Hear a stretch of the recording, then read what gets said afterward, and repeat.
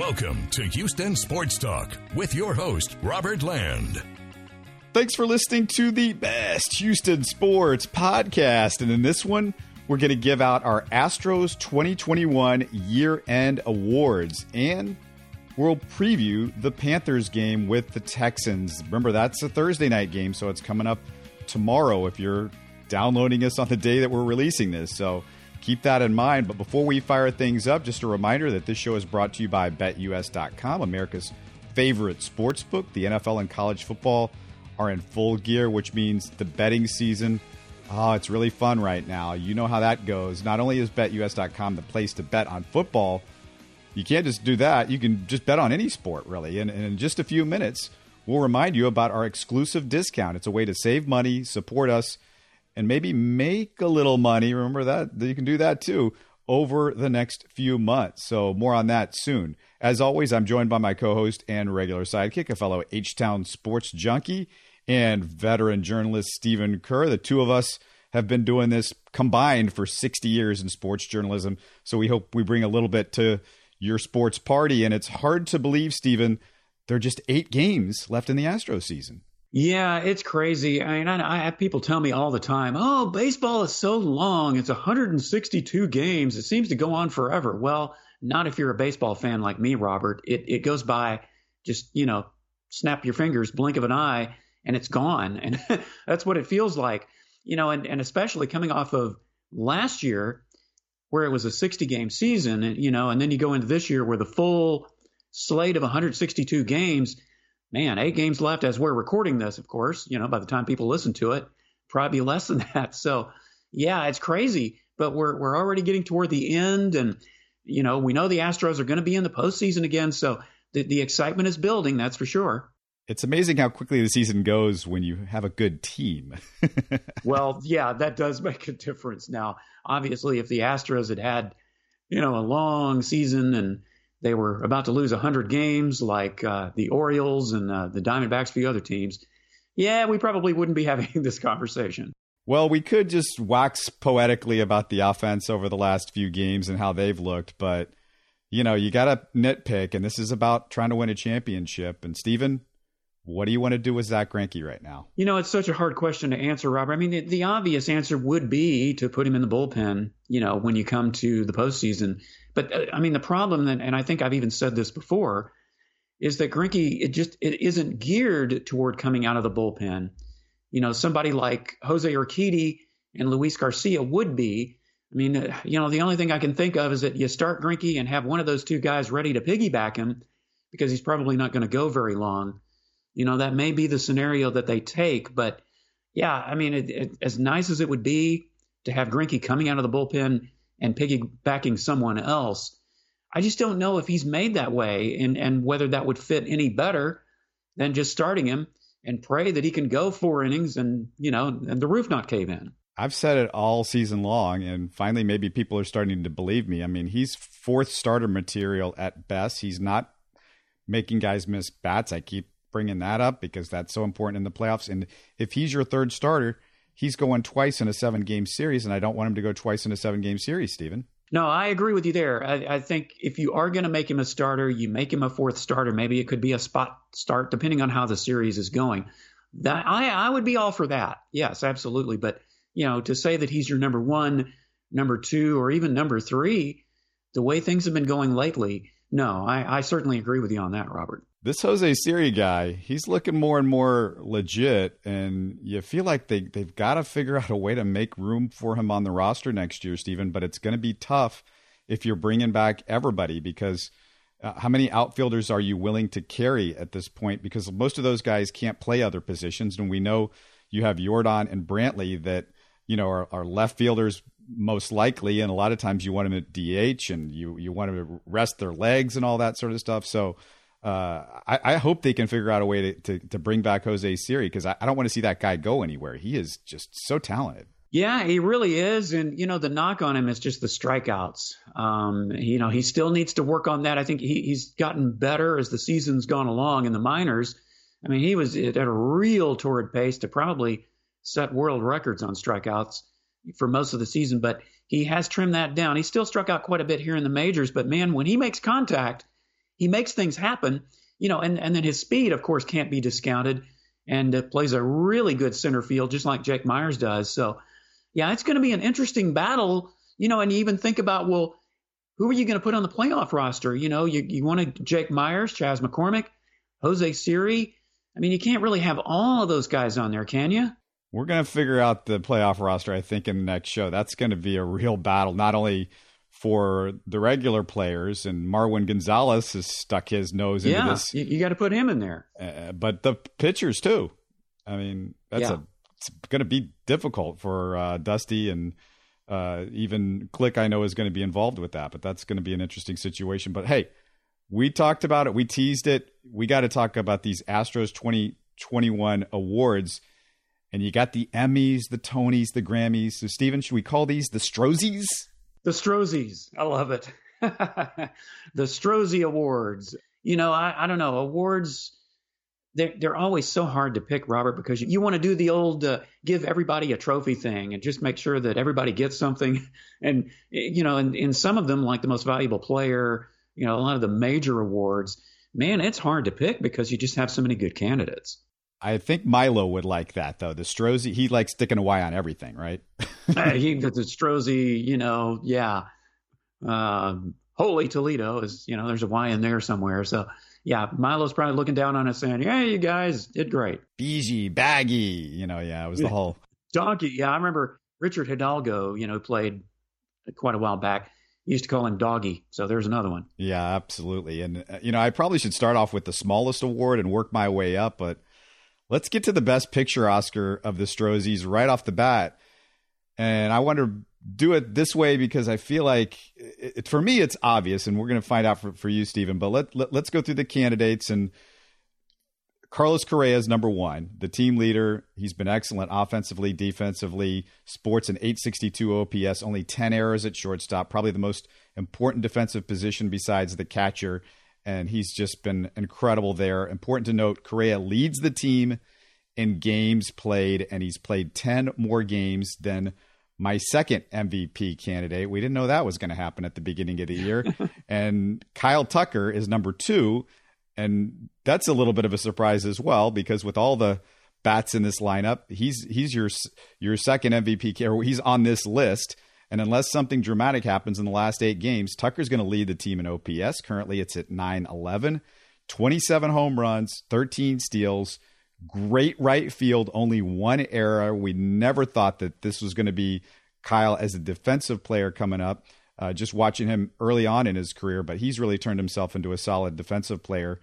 Third on the list, Ryan Presley. What can you say? He's held the bullpen together. Arguably the most consistent pitcher on the entire staff. His numbers: 59 games, 25 saves, only 2 blown saves, .92 WHIP, 2.23 ERA, 198 batting average against. Rock solid, the heart of the bullpen. And then number 4 on the list, Yordan Alvarez leads the team in home runs and RBIs, the power bat. He's second to Tucker in OPS at 884.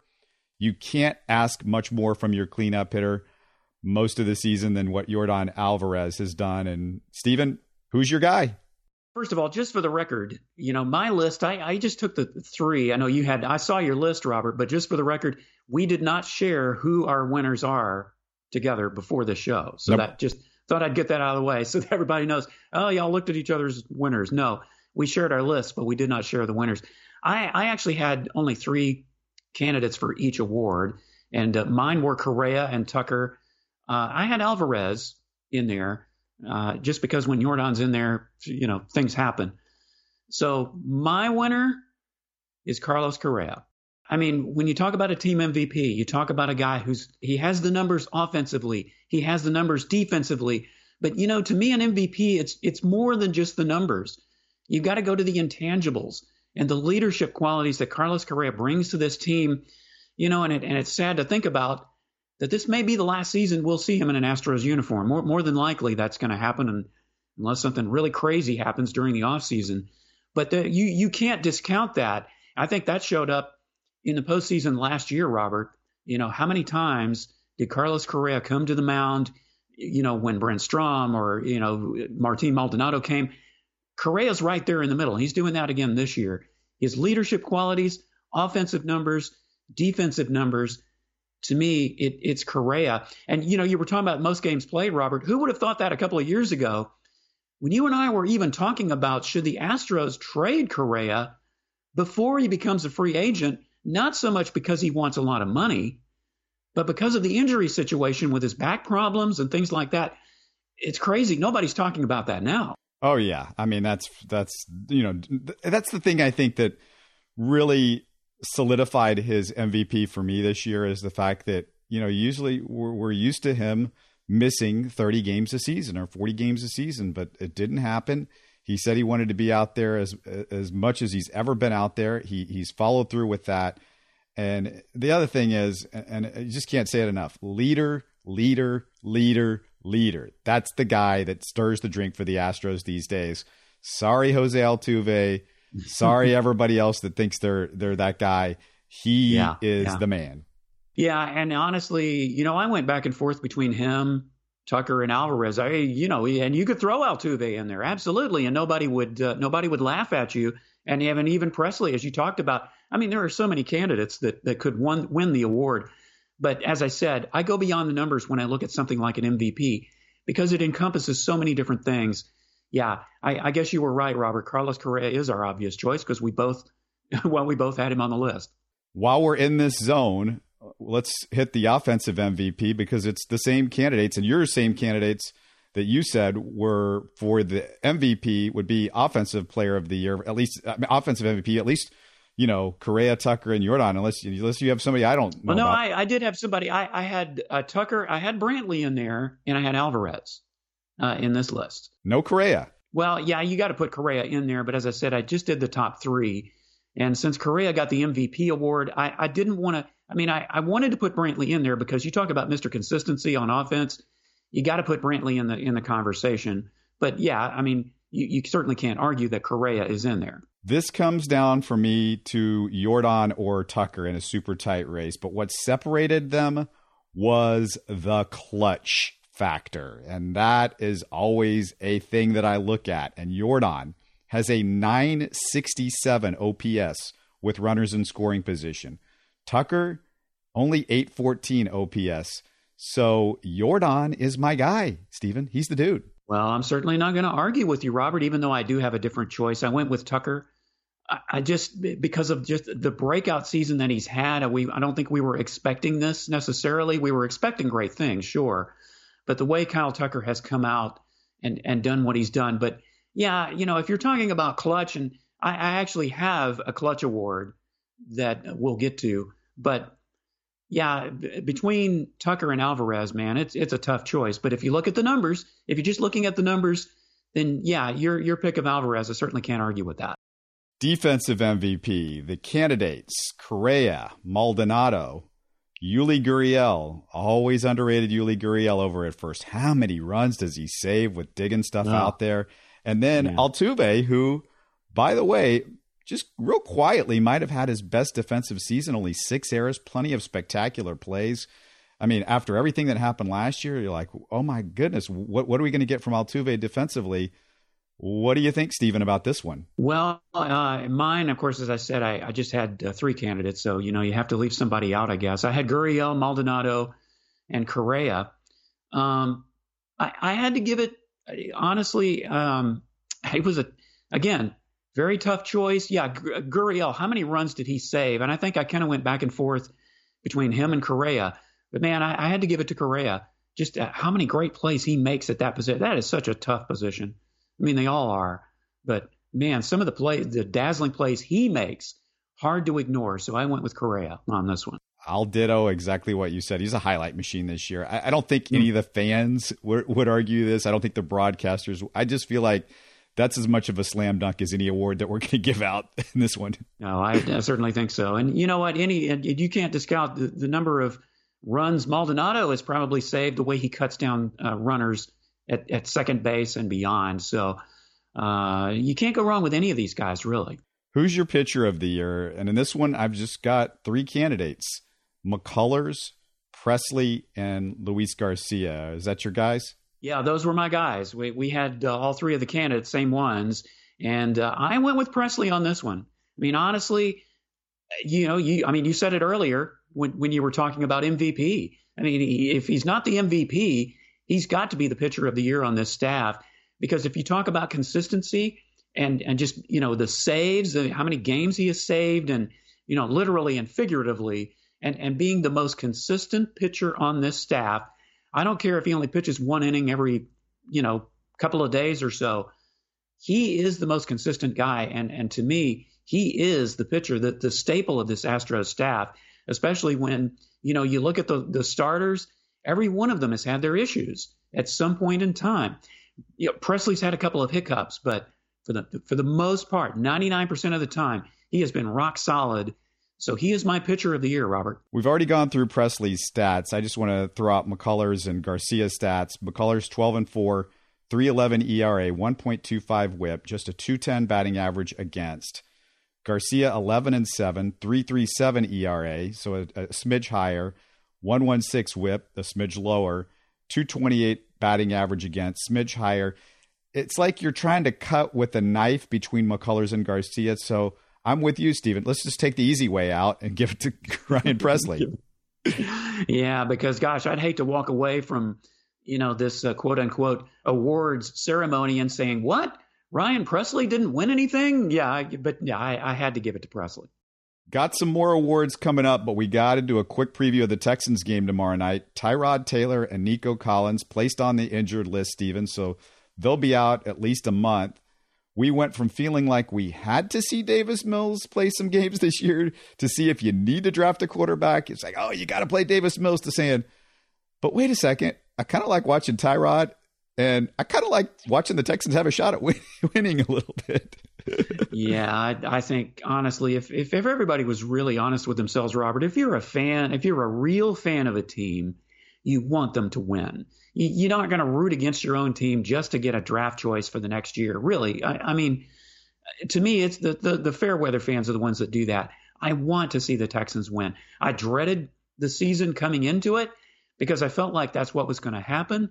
But if you're watching this team and the way they're rallying around David Culley, and the way they even rallied, albeit a small sample size, when Taylor went out and Davis Mills came in, they didn't just lay down and die, as Justin Britt said. They're going to keep fighting. Then you've got to cheer for them. You've got to want them to succeed, and you've got to want Davis Mills to succeed as well. They've lost one shoulder injury wide receiver, and Nico Collins. They get one back, Anthony Miller, so you get a chance to see him. That's going to be important because I would assume that the Amendola injury is still going to be an issue this week. I mean, in a 3 or 4 day turnaround, I can't see anything there. And then, Stephen, we have to mention where the Panthers are at this position right now. And are they a team that looks like it's an easy win over the Texans with Davis Mills at quarterback? Well, Sam Darnold is now their quarterback, former Jets quarterback, and he is completing 68.5% of his passes, 295 yards per game, 3 touchdowns, 1 interception. He's been pretty good.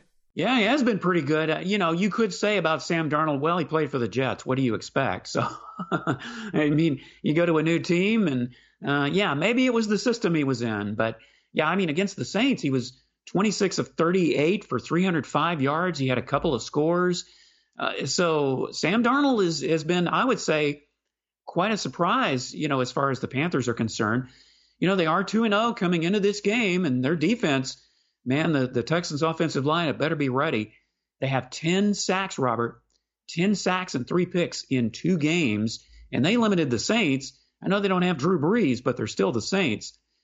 The Saints only managed 128 total yards on offense. So, the Texans are going to have their hands full defensively and offensively with the Panthers. It's Thursday night football. So you don't know what to expect. It's kind of like Monday Night Football. You think, the odds are just so stacked against the Texans right now. But strange things happen on primetime, Robert. We know. We could go on forever about some of the crazy games that happen. Davis Mills has been pretty good at getting rid of the ball early, although late in that game Sunday, he just did not see the rush coming from his regular side, not the blind side. And he just got crushed and fumbled it. Luckily, the Texans recovered there, but he's going to have to get rid of the ball early. Anthony Miller is it's a big deal because that he's back, because they need somebody that can get open quickly in the slot, and that's kind of what they got Anthony Miller in here for. That's why they made the trade. Christian McCaffrey, I don't know how you'd compare him to the Browns running backs. He's averaging so far this year 3.8 yards per carry. I don't put him quite as good as those other two guys at breaking tackles, but he's super quick. Although I think, Stephen, personally, that the Texans are better with quick guys than guys that can break tackles. The Texans just don't have a lot of size in their front seven, if you know what I mean. Yeah, well, we certainly saw that in the Browns game, didn't we? I mean, both of those guys, Chubb and Hunt, they were breaking tackles left and right. And yeah, you talk about the quick guys here. The thing about McCaffrey, though, is he can be so dangerous catching the ball, too. Now, that's the one thing you have to watch for. At least, the good news is there's only one of him instead of three that you had with the Browns, because you had the guy Feldman, who, as we mentioned, was a 6th-round draft choice. He was making some plays, too. So, yeah, if Christian McCaffrey, is the one guy certainly to worry about. I think as far as Davis Mills is concerned, my biggest concern, Robert, is yours as well. You got to get rid of the ball quicker. But the problem with him, if you do that, if you start hurrying, I mean, he's had a tendency to be so inaccurate, throwing the ball behind receivers, having passes, being close to picked off, and then, had that one interception. And even during camp and then the preseason, that was the big bugaboo for him, is just throwing the ball when he probably shouldn't have, and just being too quick maybe. So, yeah, I'm definitely worried. I'm just not secure as far as what we're going to see from Davis Mills. We just don't know. He's good at bouncing back from mistakes, but the problem is if you make too many mistakes, you're not going to win the game. I feel like I kind of know where he's going to be in this game. This is going to be his first start. He has a whole 3 days to prepare. I'm not super confident in what Davis Mills is going to bring you. The Texans, according to BetUS, our friends over there, they're an 8-point underdog, Stephen. What do you do here? And I should also mention the over-under is 43, which means anything more than 6 touchdowns, and you'll win on the over. No Tyrod Taylor to run up the points this game. So that's an interesting bet, too. Yeah, that is an interesting bet. I'm not sure I would have picked that high on the over-under. But as far as the 8 points, Robert, I might have to take them this week. It's funny because the Texans were, 13.5-point underdogs in the Cleveland game with Tyrod Taylor. They're only 8 without him. I mean, I understand the opponent comes into play here, and the Panthers may be 2-0, but, we're still not sure what they're going to bring to the table over the long haul. But, I think in this game I'm going to take the 8. I got to take the Panthers with that number, and I just don't have no confidence in Davis Mills in this game. And you talked about that Panthers defense, and if they heckle him like I expect them to heckle him, he's going to make mistakes, and that's going to lead to points. Yeah, that is my biggest concern, is that, he makes mistakes under normal circumstances. If he's going to be pressured like that the whole night, and as you said, having to get rid of the ball quickly, that's what worries me more than anything. And I think what will keep the Texans in the game is if, the running game can be at least decent enough to play some ball control. And if Davis Mills can utilize the tight ends, utilize the short game, really, I think is going to be his best bet, Robert. And if the Texans defense can make some big plays of their own, that's where I'm going to feel like the Texans are going to be in the game, not because Davis Mills is in there. And if you're going to make a bet on this game, you're going to do it with our friends at BetUS.com, because you got to pick the sports book with integrity and longevity. It's not just football that they do. They take action on any sport. They're a pioneer in the sportsbook industry, 3 decades now, with a diehard customer fan base. Great mobile platform, super easy with full betting options. Log on to BetUS.com or call 800-792-3887. That's 800-79-BET-US. We tell you about it every week, but it's where you can really have great fun doing some action on betting, and you can save some money when you sign up using our promo code HST125. Redeem a 125% sign up bonus on your initial $100 deposit. The code again, HST125. To help our podcast, also please sign up using either the BetUS link on our pinned post at the top of our Twitter page, or go to our website, HoustonSportsTalk.net, and click on the BetUS icon. Follow my lead. Go to BetUS.com. It's your phone, online, and social sports betting option with integrity and longevity. BetUS. You bet, you win, you get paid. And hey, Steven, do you think BetUS has us as the favorites to win the American League? Are the Astros the favorites? What do you think? What do you think's going on over there? If you're talking about the AL pennant, I'd have to say probably not. But wrong. Something tells me they did. Yeah, I was thinking as soon as I said that, it's like, yeah, I'm probably going to be wrong here. Astros are the favorites, plus 200. Rays and White Sox right behind at plus 350. So if you believe in your Astros, you might want to get on that. But the numbers aren't great for betting. You might want to go with the Rays if you want to maybe take a team that is going to be paying off a little bit more. The favorites to win the World Series, who do you think BetUS has there? Well, the obvious answer would be the Giants, but something tells me that's not the right answer either. Oh, it's the hated Dodgers at plus 275. That's what I figured. And, getting back to the White Sox, I mean, they would be the Astros opponent right now if the playoffs started today. So one of those is going to go out the window almost right off the bat. The Astros are the second favorite to win the World Series. They're plus 400, so they're just behind the Dodgers. That's interesting. That I have to say, that's interesting. Now, if you capitalize on it, that's some serious money you'd be winning for sure. What do you think the betting action has been on the Strozzies, Steven? Are these odds up anywhere? I think we're making our bets right. I think we'd make some serious money if we laid that down. Oh yeah, well we would make the money because we know the answer to the because we know what the answer is. Yeah, we can cheat. We can do that. Who's your rookie of the year? 3 candidates I've got: Luis Garcia, Chas McCormick, Jake Myers, and Steven. It feels like one of the easier choices for me. Yeah, this is one where I think for me it was the obvious. I mean, Chas McCormick has made some things happen. Jake Myers is making some things happen. But, I look at Jake Myers especially. He hasn't played a full season. Chas McCormick has played most of the season. But the guy who has been there basically from start to finish is Luis Garcia. And he's my choice. I mean, he's the guy. I mean, he's got some serious stuff, Robert. The endurance issues of all the innings and so forth notwithstanding. I mean, he's the guy that, to me, just really stood out for this entire season. Absolutely. He's done the heavy lifting as a starting pitcher and playing the entire season, unlike the other two guys. He's the rookie of the year. It's interesting because McCormick and Myers, I looked at the law firm before we got on the podcast, Steven, and the two guys basically have the same offensive numbers. So I don't know if either one of them would be like the obvious second candidate.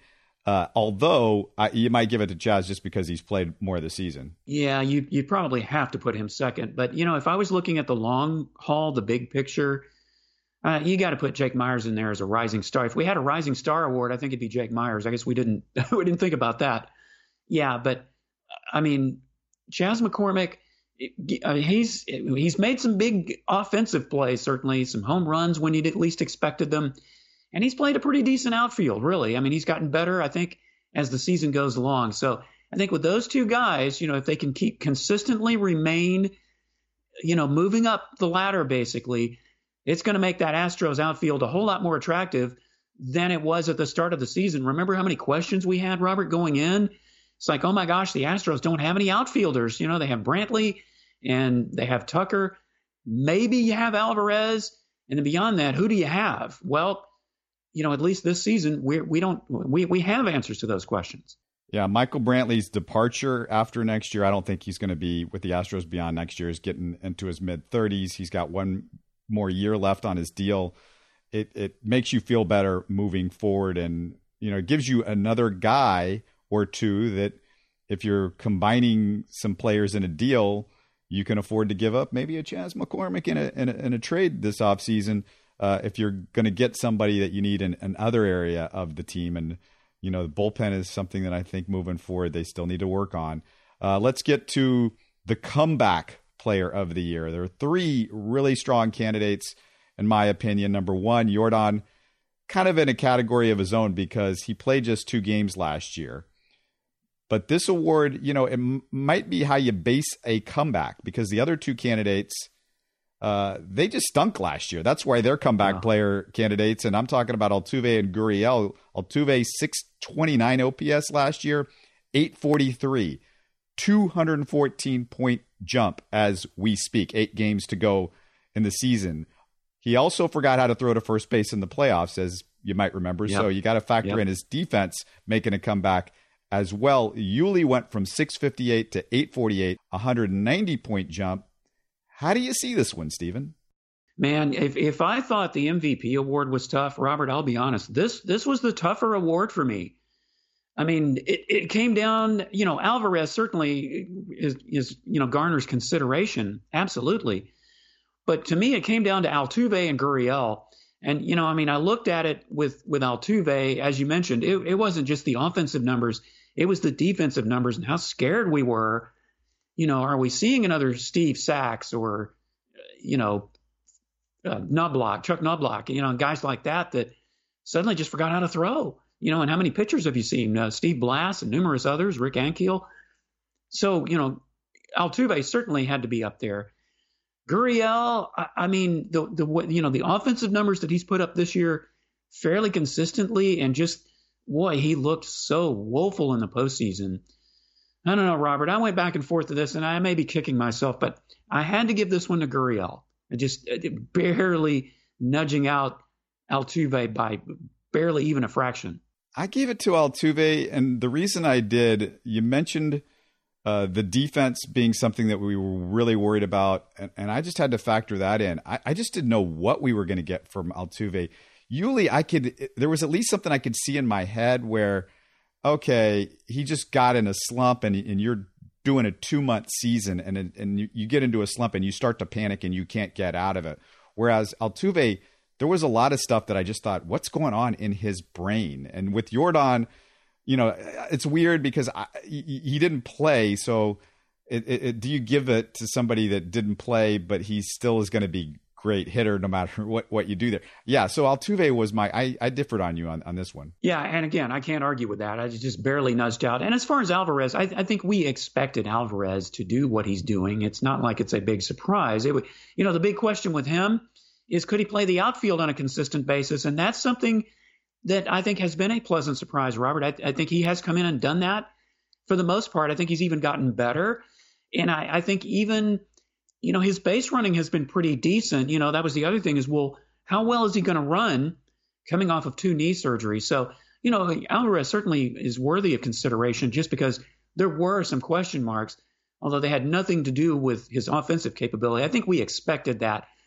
It was the other things like the defense, like whether he could play the outfield and, what would his base running or just, running in general, covering the outfield be like. You and I didn't talk about this, but you made me think of something. I don't think we had a most improved category, but if you did have a most improved, would it be Yordan or would it be Kyle Tucker? Because I think those are the candidates. Luis Garcia was improved, but he just got more playing time. He always looked good. I feel like the 2 big candidates are Kyle Tucker, and he's just been so incredible since, if you go back to early May, he started off a little bit slumpy, and I think it was because he was just hitting it at guys. Some bad luck was playing a role there. But you look at his defense and Yordan's defense, who would you pick between those two? Boy, that's pretty tough too. I think I would go with Tucker. I just think I've been so pleasantly surprised to see what he's done, especially offensively, but also the outfield. I mean, he's really turned into quite an outfielder now. He's always been a smart base runner. He may not get 60 steals a season or anything like that, but the way he runs the bases, I think, is something I've always been impressed with. You can be a great base runner without having the best speed on the team. And I think Kyle Tucker puts himself in that category. But, man, the offensive numbers and just the way he has come on defensively. But as we said, Yordan has been a pleasant surprise defensively in the sense that, he's been able to play a pretty decent outfield. So, but I think I would give this one to Tucker. The last award is kind of your wild card, if you will. It's the surprise of the year. So this could be player or storyline. You can go in any direction. I just kind of wanted to leave something open for you, Stephen, something maybe we haven't talked about or another angle to look at the Astros for this year. So I'll let you lead off with this one. What's your surprise of the year? Well, I thought more of a comeback player of the year. But if you go with a surprise thing, I think you'd have to say the way Framber Valdez came back so quickly from that injury that, he should have been out most of the summer. I think that really was the big surprise. Now, has he been the Framber that he was last year? No. he has not. But the fact that he's even come back, and I mean, you need Framber to be Framber, especially when you get in the postseason. But I don't think any of us were expecting, him to come back quite as soon as he did. And he's had some fits and starts, sure. But just the fact that he was able to come back from a broken finger, a broken ring finger as quickly as he did, I think that was one of my biggest surprises of the year. See, we just had a Comeback Player of the Year award, Stephen. Did you not hear what we were talking about? I mean, come on, man. Not the comeback. I'm thinking of the Mr. Clutch Award is my other award. Oh, I was okay. looking in the wrong column. Yeah, I have an award. I don't think you have this, Robert, but we can get to that in a minute. Okay, so let's look at some of the ideas that I had. Well, Correa being totally healthy, which we've already talked about, and Luis Garcia being a just rock-solid starter. Those are two storylines that you couldn't see. And between those two, I guess I would lean towards Garcia.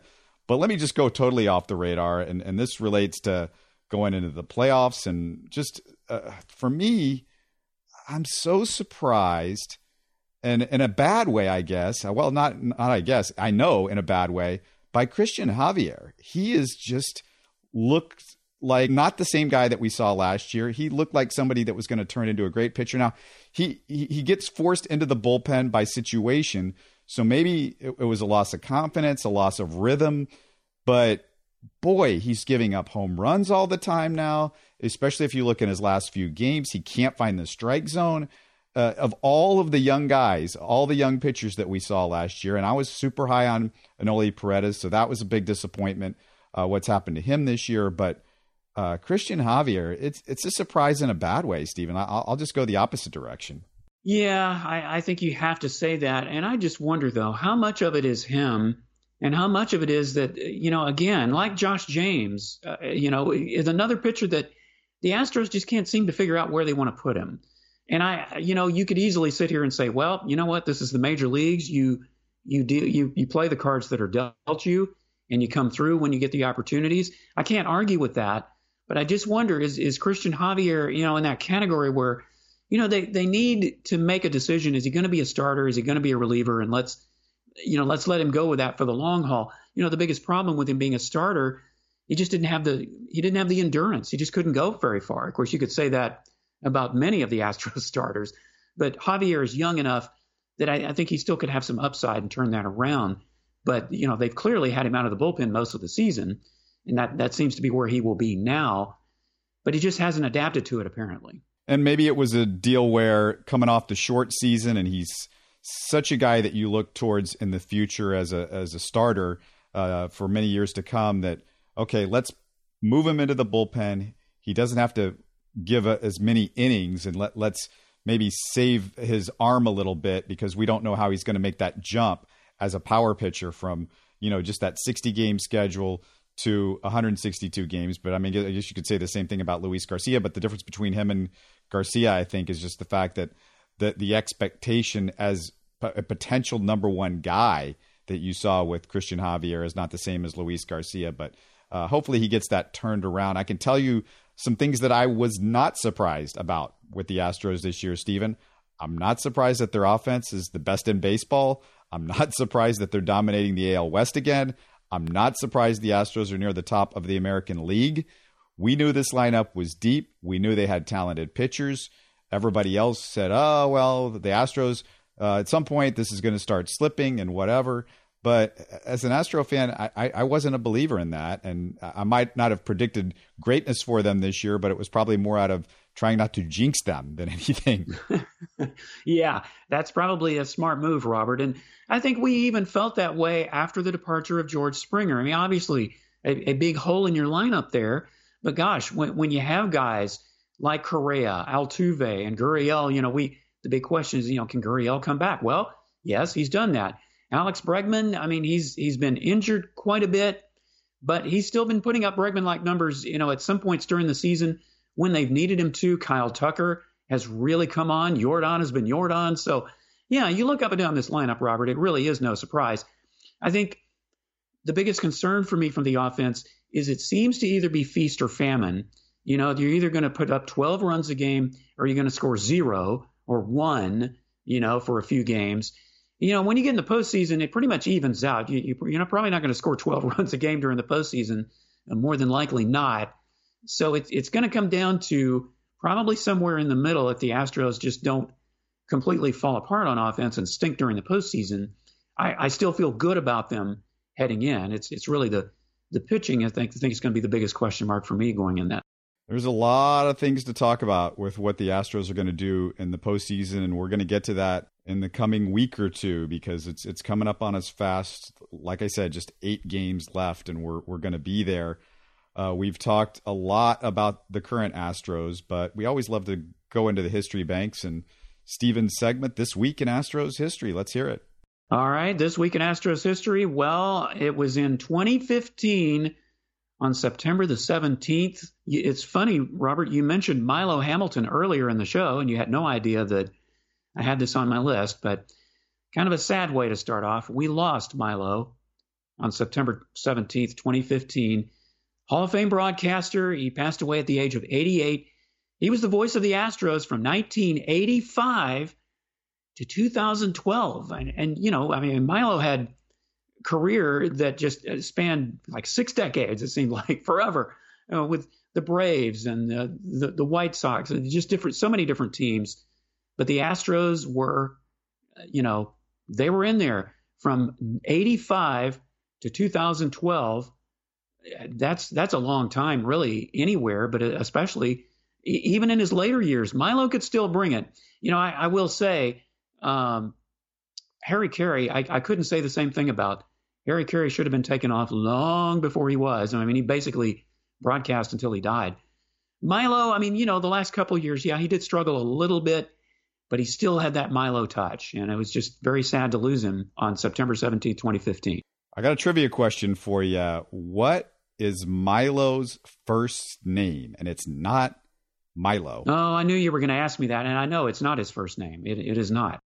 Leland Milo Hamilton. Yep. That's it, Leland Milo. Yeah, I think if it were me, I'd go with Milo too over Leland. I'm not sure I would. I don't even know too many guys named Leland. I think I've heard the name as a last name. You think of Jim Leland, but not as a first name. No. Milo, if people don't remember, got into the Ford Frick Award area of the Baseball Hall of Fame, basically into Cooperstown in 1992. He was an Iowa kid, University of Iowa, served in the U.S. Navy during World War II. Do you remember him talking about that at all, Stephen? Oh, he talked about that quite a bit. Yeah, he did. And in fact, he made his first journey, in radio when he was in the armed forces. And it all started from there. I think, he was scared to death and didn't know what he was going to say when he first opened the mic. Well, you wouldn't know it from listening to him all these years. And Robert, the one thing I would say about Milo Hamilton that I always appreciated, his enthusiasm was obvious. That's a given. But what I also appreciated about Milo is that he gave you details that he knew you needed to know because it obviously was a radio broadcast. You weren't watching it on television. You wanted to know necessarily if the batter was right-handed, left-handed. Where are the fielders positioned? Where is this guy? And just all the little details, the little picture details. And Milo somehow managed to get it in the short span, between pitches and so forth. That's what I really enjoyed about listening to him is you knew exactly what was going on when the game was going on.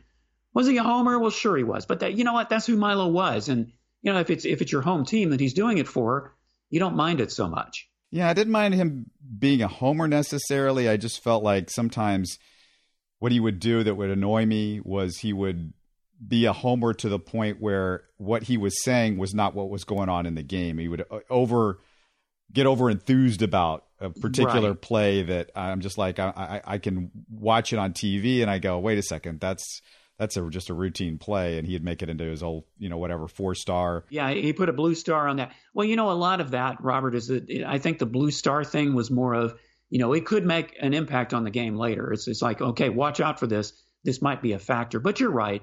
And maybe over the top, maybe he made plays sound greater than they were. But as far as his detail, you can't beat it. He worked alongside Harry Carey and Jack Buck going back to 1954, but he was let go after just a year because they wanted a spot in the booth for Joe Garagiola. So, thanks to Milo, we got Joe Garagiola, I think is one of the best voices in all of baseball history. And then he works alongside Jack Brickhouse in Chicago with the Cubs. Just a storied career. I mean, we know he called the Hank Aaron home run that broke Babe Ruth's record, but he had been with so many different organizations before he came to the Astros. So it just wasn't about the Astros. He'd been around for a long time. Oh, absolutely. But it's just nice to know that the Astros actually have one of the greatest broadcasters of all time. They did have, and for a long period, it wasn't like he just, not like some players where he came for a couple of years till he got another job and then left. I mean, he planted his roots. Once he got here, he planted himself in Houston and stayed till the end. All right, what's up next on This Week in Astros History? All right, September 15th, 1985, Jose Cruz collects his 2000th career hit, and the Astros edge the Padres 2-1 in the Dome. And, of course, if you wonder why did I draw out Jose Cruz, well, of course, if you were an Astros fan back then, J. Fred Duckett, the public address announcer, always did that when Jose came to bat. And, of course, the fans responded in kind. And, Jose Cruz, got to put him in there when you're talking about Astros memories. And, his son, Jose Cruz Jr., of course, is now a college baseball coach at Rice. So, kudos to the Cruz family on many fronts. My favorite Jose Cruz memory was going back to the mid-'80s, and I went to a game that was a game of the week game with the Astros and Cardinals, and the Astros were behind going into the ninth inning, and I had been needing to go to the bathroom for a while, Stephen, and I ran to the bathroom. This was between, I think, the top of the ninth and the bottom of the ninth. Went as fast as I could.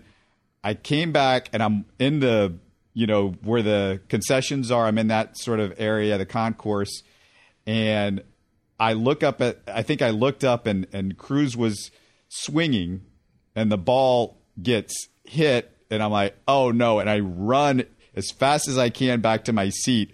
And I think I got there just as the ball was going over the wall for the Astros to win the game. Boy, you would have really been kicking yourself if you had missed it by like another half second, and you probably would have, Robert. That's a great memory. What's your next big This Week in Astros History moment? All right, this is my last one, and this is something I honestly did not know, Robert. I learned, I learned something when I look up information for this. The reason I included it is just what an oddball thing this is. And it occurred on September the 15th, 1971. Larry Yount, yes, I said Larry Yount, the older brother of Hall of Famer Robin Yount, made his major league debut for the Astros in the ninth inning in a game against the Braves. Well, actually, Robert, let me correct myself. He almost made his major league debut. Larry Yount was warming up in the bullpen to come in the ninth inning, and his elbow stiffens up on him, and he has to leave without coming in and facing a batter. And here's the crazy thing, Robert. He never appears in another major league game. That's it. He holds the distinction of being the only pitcher to be credited for appearing in a game without facing a batter. And the reason they actually counted him being in the game is because he had already been announced as the pitcher coming in. And once you're announced, you basically get credit for playing in that game, even if you didn't do anything.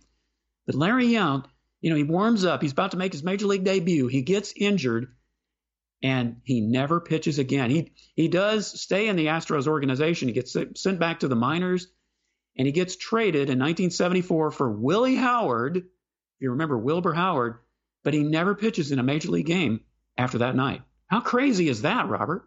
I'm glad you brought that story up because Brian McTaggart did a fantastic feature, and I implore every Astros fan, every baseball fan that's listening to this, to go read that feature about Larry Yount and what happened in his life and how his connection with his brother was over the years. His brother was younger. He was, of course, Robin Yount, you mentioned the great Hall of Famer, 3,000 hits, and Robin Yount, who was inducted into wasn't he inducted in the Hall of Fame the same year that Nolan Ryan was? Wasn't that right? Pretty close anyway, yeah. Yeah, I think they got in at the same time along with I think it was Nolan, George Brett, and Yount were all the same class, the 99 class, if I remember correctly. But Yount brings him up, Robin Yount does, in his speech, and how he influenced his career and what he did for him. But I mean, I can get way into the weeds on this one, but just go look it up. Google Brian McTaggart and Larry Yount. It's a great story. Yeah, it really is a great story. I mean, you think about how sad it is that how close the guy came to coming in a game, and he gets injured and doesn't even get to pitch, and that was it. But as you said, there's so much more to that story, Robert, that you definitely want to go read that. And as I said, it was such an oddity that most people I didn't even know Larry Yount played for the Astros until I looked this up. I want to say it was the year before I started following the team. It was in 1971 that happened. But yeah, quite a story. I felt that was a pretty good way to end this week in Astros history. I do have one more award, Robert, that I need to come back to, that as far as the Astro Awards go, if I could. Sure. I don't know that you had this, but I had a Mr. Clutch Award.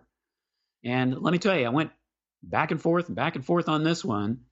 And, my candidates were Yuli Gurriel, Carlos Correa, and Jose Altuve. Pretty obvious. I mean, as far as Gurriel is concerned, the guy's got like a 500 or something batting average, just a ridiculous batting average with a bases loaded lifetime. I mean, it's crazy. You talk about a clutch guy.